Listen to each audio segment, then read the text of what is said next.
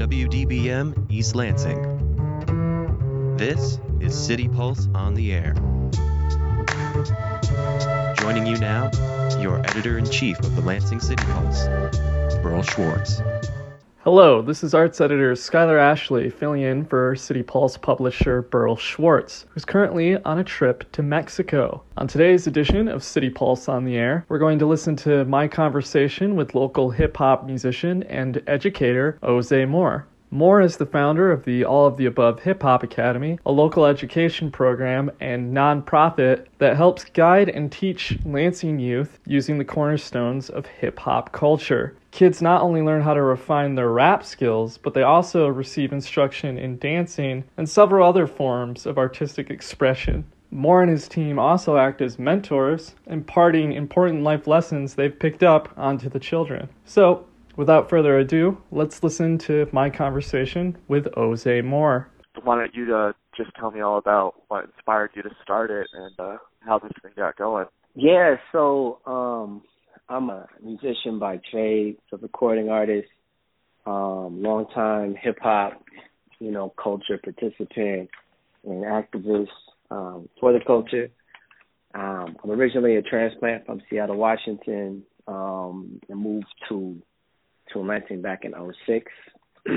And, even, in first getting here, I was kind of, it didn't seem like the place I wanted to slow down and make a home and build my family and develop any deep roots, just because of where I was at the time, and where my career was at the time. It just seemed like I needed to be in a larger city and that sort of thing.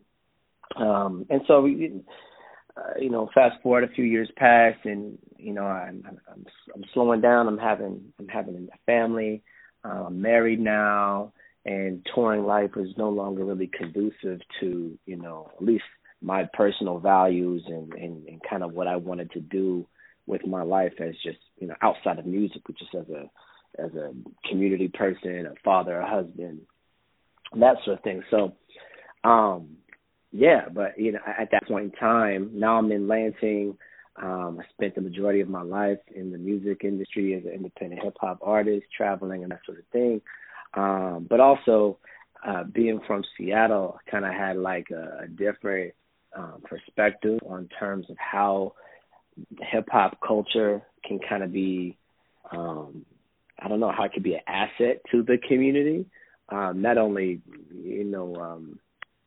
not only in the landscape, but like with the culture, the people, with the core foundational elements of the culture, the breaking, the graffiti art, the DJing, the MCing, and then the knowledge piece, right? And so, as I'm transitioning from this like full-time recording artist to being at home more and definitely wanting to go ahead and make wherever I'm raising my family home, which at this point it did end up being Lansing, kind of looked at things a little differently in terms of what the city had to offer and who was here and what was here, the assets of the community. And so it's kind of this perfect combination of where I was at personally in life and then kind of looking at the landscape, looking at, what I understood about the music industry and the passion I have for community and youth development and just, my music always kind of been about liberation and, community development and just development as people, trying to move the needle. And so you tie all these things together, and I was like, what would it look like to start developing some programming and some after-school programs and workshops and whatnot that I could pass along, I know, about the culture in an industry to the next generation, whom at that time my philosophy was that they were just getting it wrong.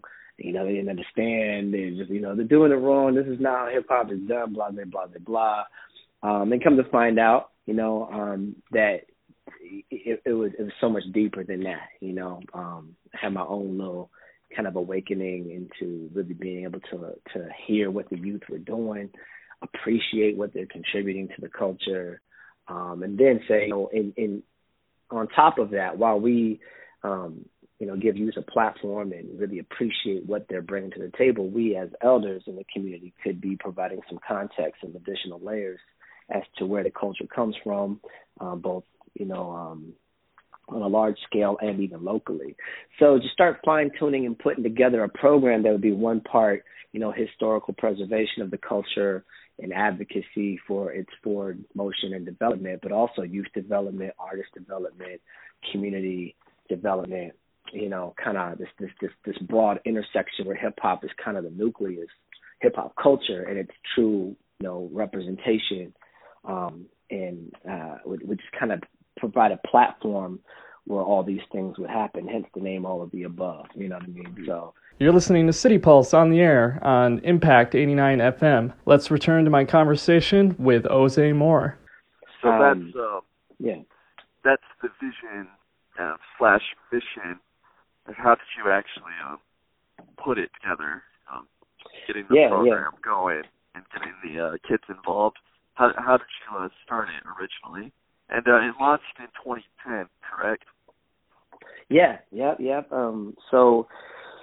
Let's see here. I'd already been pretty active in the community, so I think I was given some chances and opportunities based on, maybe some social capital. I think when folks heard that I was going to be working with youth and passing along the tools, there was kind of I think there was an initial response from folks who had just been fans of the music, but also found themselves as parents, found themselves as educators, found themselves as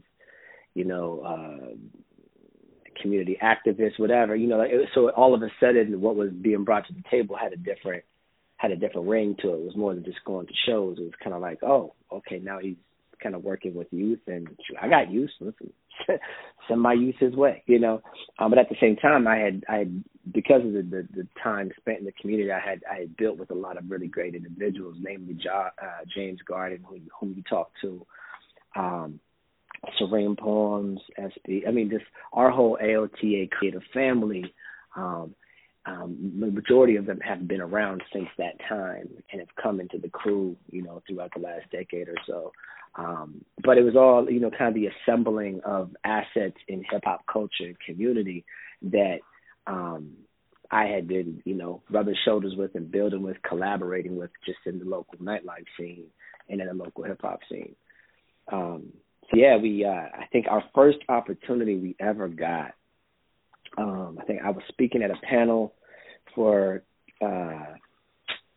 economic development. This is back in 2010, I think, or 2011 potentially. And John Dooley, who is he's an OG civic engagement, guru. I think he's 100 years old now. He's still alive. Marched with Dr. King, a huge advocate, civil rights, ally. But he was actually in the room as I was talking about this vision I had for working with youth and through mentoring through hip hop culture. He was like, "Hey, I founded and established an apartment complex over on the east side, just on the border of East Lansing, Edgewood Village."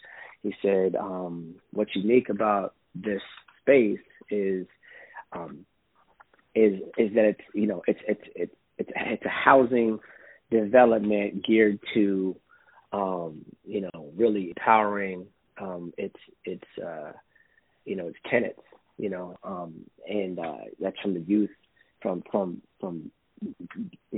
infancy on up, so folks who live in there have access to a variety of programs and just a whole bunch of resources. And he just had such a vision for that place to be a real beacon and a solid asset to the community and building equity into families and folks' lives.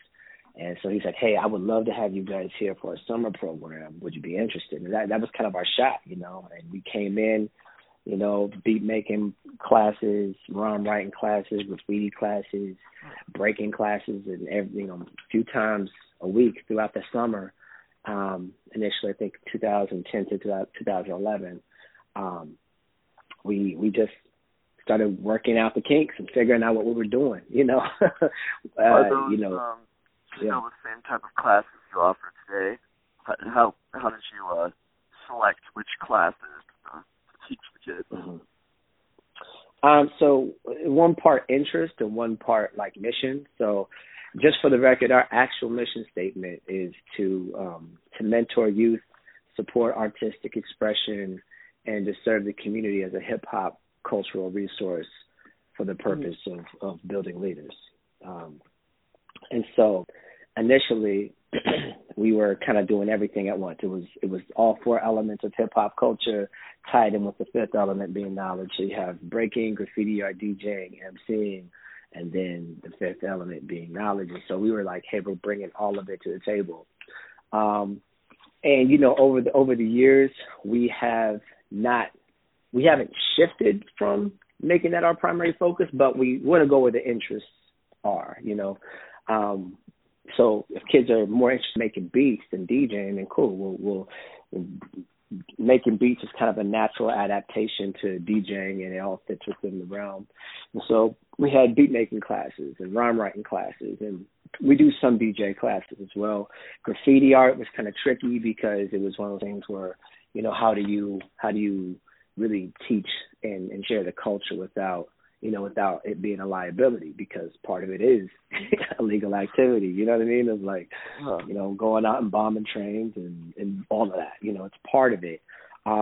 So we just kind of scaled back we shifted into a graffiti 101 class where we were just teaching kids how to like bend letters and kind of the philosophies behind graffiti art. You're listening to City Pulse on the air on Impact 89 FM. Let's return to my conversation with Jose Moore. But again, having to remind them that, you don't write on stuff that's not yours. You know what I mean? So we kind of shifted more towards focusing on the music aspect and the dance aspect of hip hop culture. So we have breaking classes that are actually happening right now as we speak virtually. We have beat making and rhyme writing classes that happen simultaneously, kind of as a collaborative course. It's called BARS, Beat and Rhyme Sessions, the acronym BARS, Beats and Rhyme Sessions. And those happen currently, and those are all informed from those early days as well. We still do things somewhat similar to as we were doing in the beginning. Obviously, we fine-tuned our approach. We're no longer trying to indoctrinate kids into believing that they got, that they're getting it wrong. We've actually shifted to really celebrating what they do and really taking that model of here's some historical context to help build off of while we, cheer you on for what you're bringing to the table, What is it about hip-hop culture specifically that you think is valuable for the youth to learn about? I think hip-hop, so in my travels, I've been able to experience hip-hop culture just globally, and in every city, every country, every village, every place I go, it's there. Every place I've been, it's there. But it has its own flavor. So you provide the context, and what I've found out is that hip hop culture has the capacity to translate pressure into something productive, right? Like it literally takes, it's like making diamonds in a way, So the pressure faced in Belgium, youth in Belgium, the pressure is faced in, Mogadishu, the pressures faced in Osaka, Japan, the pressures faced in, Rio de Janeiro, the pressures faced in Mexico City, the pressures faced hip hop, once it started becoming global, folks gravitated to it because it literally, the attitude, the cultural pieces just lent themselves to providing a platform and a voice to folks who otherwise felt somewhat voiceless, right?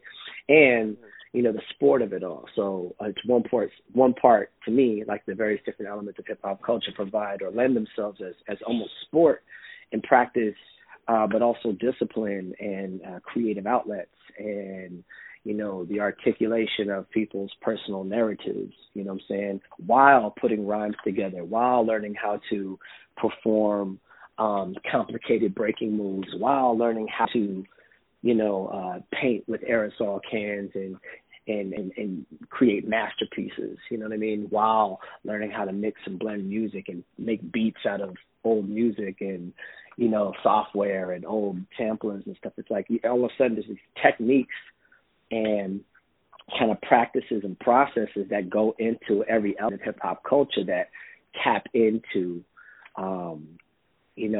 a deeper place with folks who participate in it, And, it's really the voice of a generation, and it's amazing to be able to see how it develops and how it grows and how it's interpreted across the world, and also, to know its humble origins of the South Bronx, New York City, 70s, post-civil rights, and how it spread. So I think hip-hop provides an intersection to connect with us deep to our humanity, and it provides an opportunity for folks who otherwise feel like they might not have a voice to find their voice and turn it up, turn it up loud. So, yeah. What kind of, now that you've been doing this for several years now, what kind of feedback have you gotten from kids or their parents that have participated? Oh, man. So I'll give you one story. So this isn't a rare occasion for us to get a parent who says, "Hey, we're so glad you guys are here. My youth has had a hard time connecting in school, has been bullied, but is creative and talented. Sports really wasn't working for them, but they love music and they love beats and they love this. They love these different pieces that are part of hip hop, but there was no club at school, these parts, no clubs at school for beat making classes and breaking and, or DJing, but that's what they're most interested in. They want to learn. So it's, whereas we don't, we're not serving, thousands of kids with our programming, we're serving those kids who otherwise might have found it hard to connect in other extracurricular activities. And we've had parents come and say, like, literally what you guys do is a lifeline for our family, because we didn't know what to do. We didn't know where to go and how to get our youth connected to something that was both esteemed them as individuals, challenged them as artists, and connected with them in something that they're interested in, So that's the kind of feedback we get, and I think adding the piece of, really, really wanting to connect to the cultural legacy of hip hop as well. It becomes more than just an exchange of here's how to break, here's how to paint, here's how to write rhymes, here's how to make beats. It becomes more or less here is the culture, you're a part of it, contribute to it. Here's our community, you're welcome. You know what I mean? Mm-hmm. How has the pandemic affected things? What was the past year? How is it going in recent times? Yeah, in the beginning of the pandemic, it was heavy because a lot of what we do, I think at the core of what we do is community building, and, thinking about community existing in virtual spaces was just a different concept. You know what I mean? Like, it's like, oh, I know people be on, like, Facebook and Instagram, IG, these different places, building community and whatnot. But thinking about what we do in the context of virtual spaces, we just had to kind of, and this is the thing, I'll say this, hip hop is like, so much of what I know has been developed even in my experience in hip hop, my perspectives, I guess, entrepreneurial attitude, the resilience, that kind of the flexibility, just being able to pivot and off the cuff come up with something out of nothing, or just see, I guess in the art of freestyling, even like you kind of like, you see everything and you put it all together kind of on the spot. obviously as a nonprofit organization, we have a board of directors and some pretty brilliant minds to help. So we're not just thinking on the fly all the time, but there's always a space for trying to. You're listening to City Pulse on the air on Impact 89 FM. Let's return to my conversation with Jose Moore.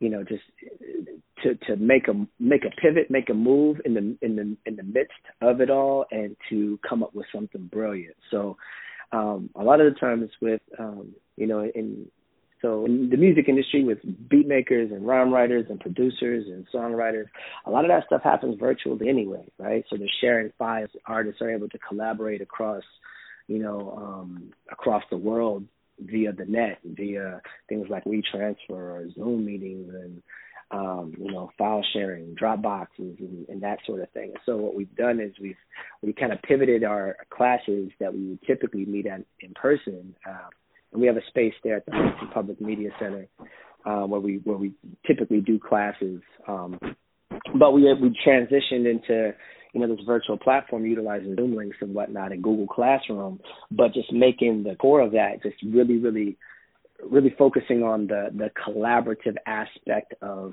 doing things virtually. And I think early on in the pandemic, we found out that the time that we were spending together with our youth, it was like maybe 50%, working on music, but then the other 50% just being a support to each other, because a lot of our kids were on the verge of graduating. The future wasn't looking so bright. They're trying to roll into college classes that were going to be virtual.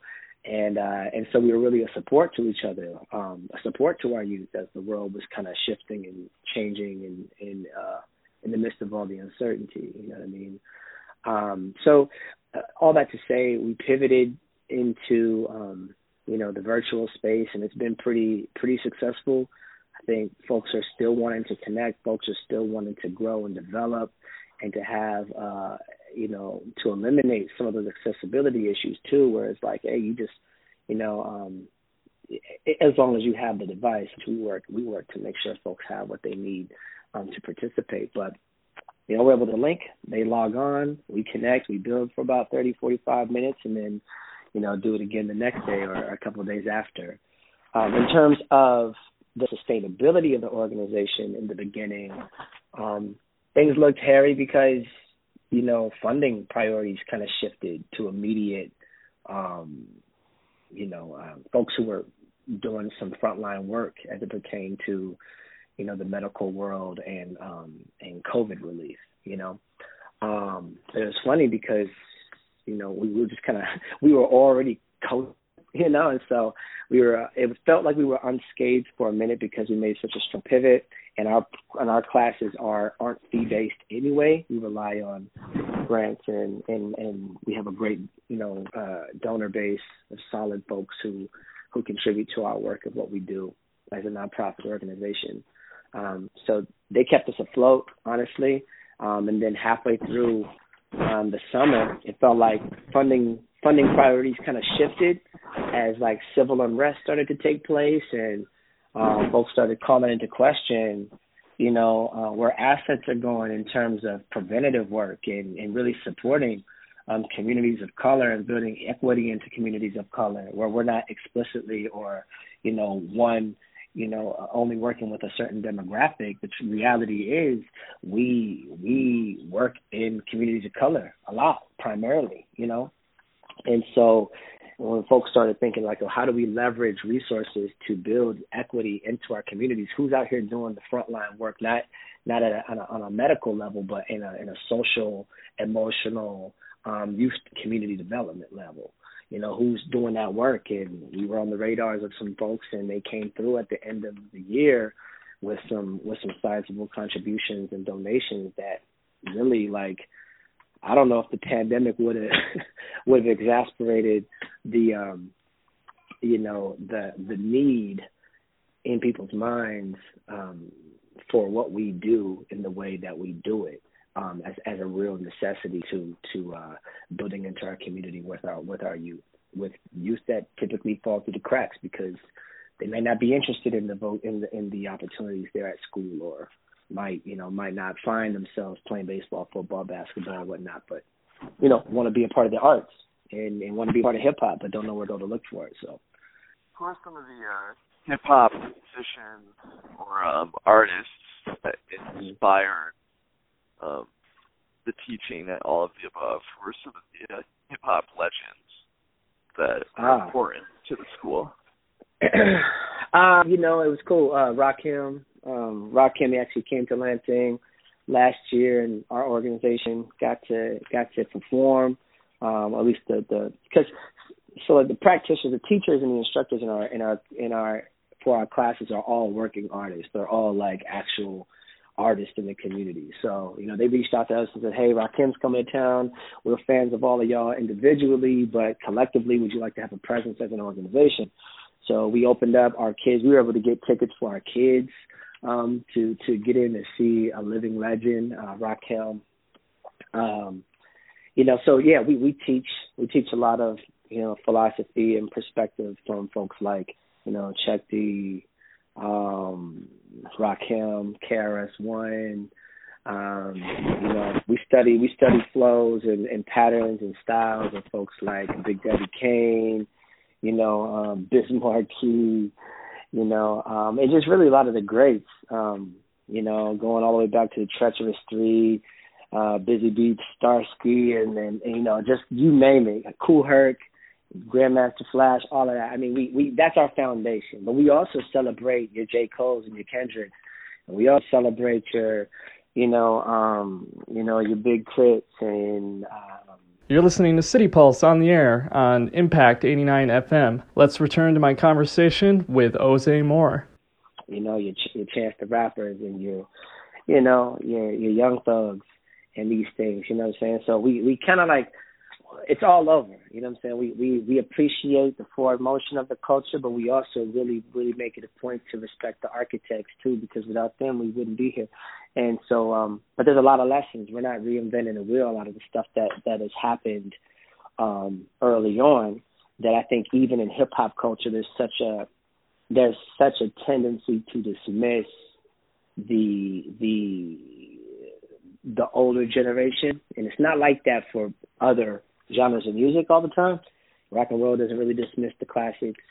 But hip-hop has always been the youth. It's always been some type of youth. But the things that the youth of the 70s and 80s and 90s are now elders, and they're still part of the culture. So it's a young culture. It's only 40-some-odd years old, 45, 46 years old.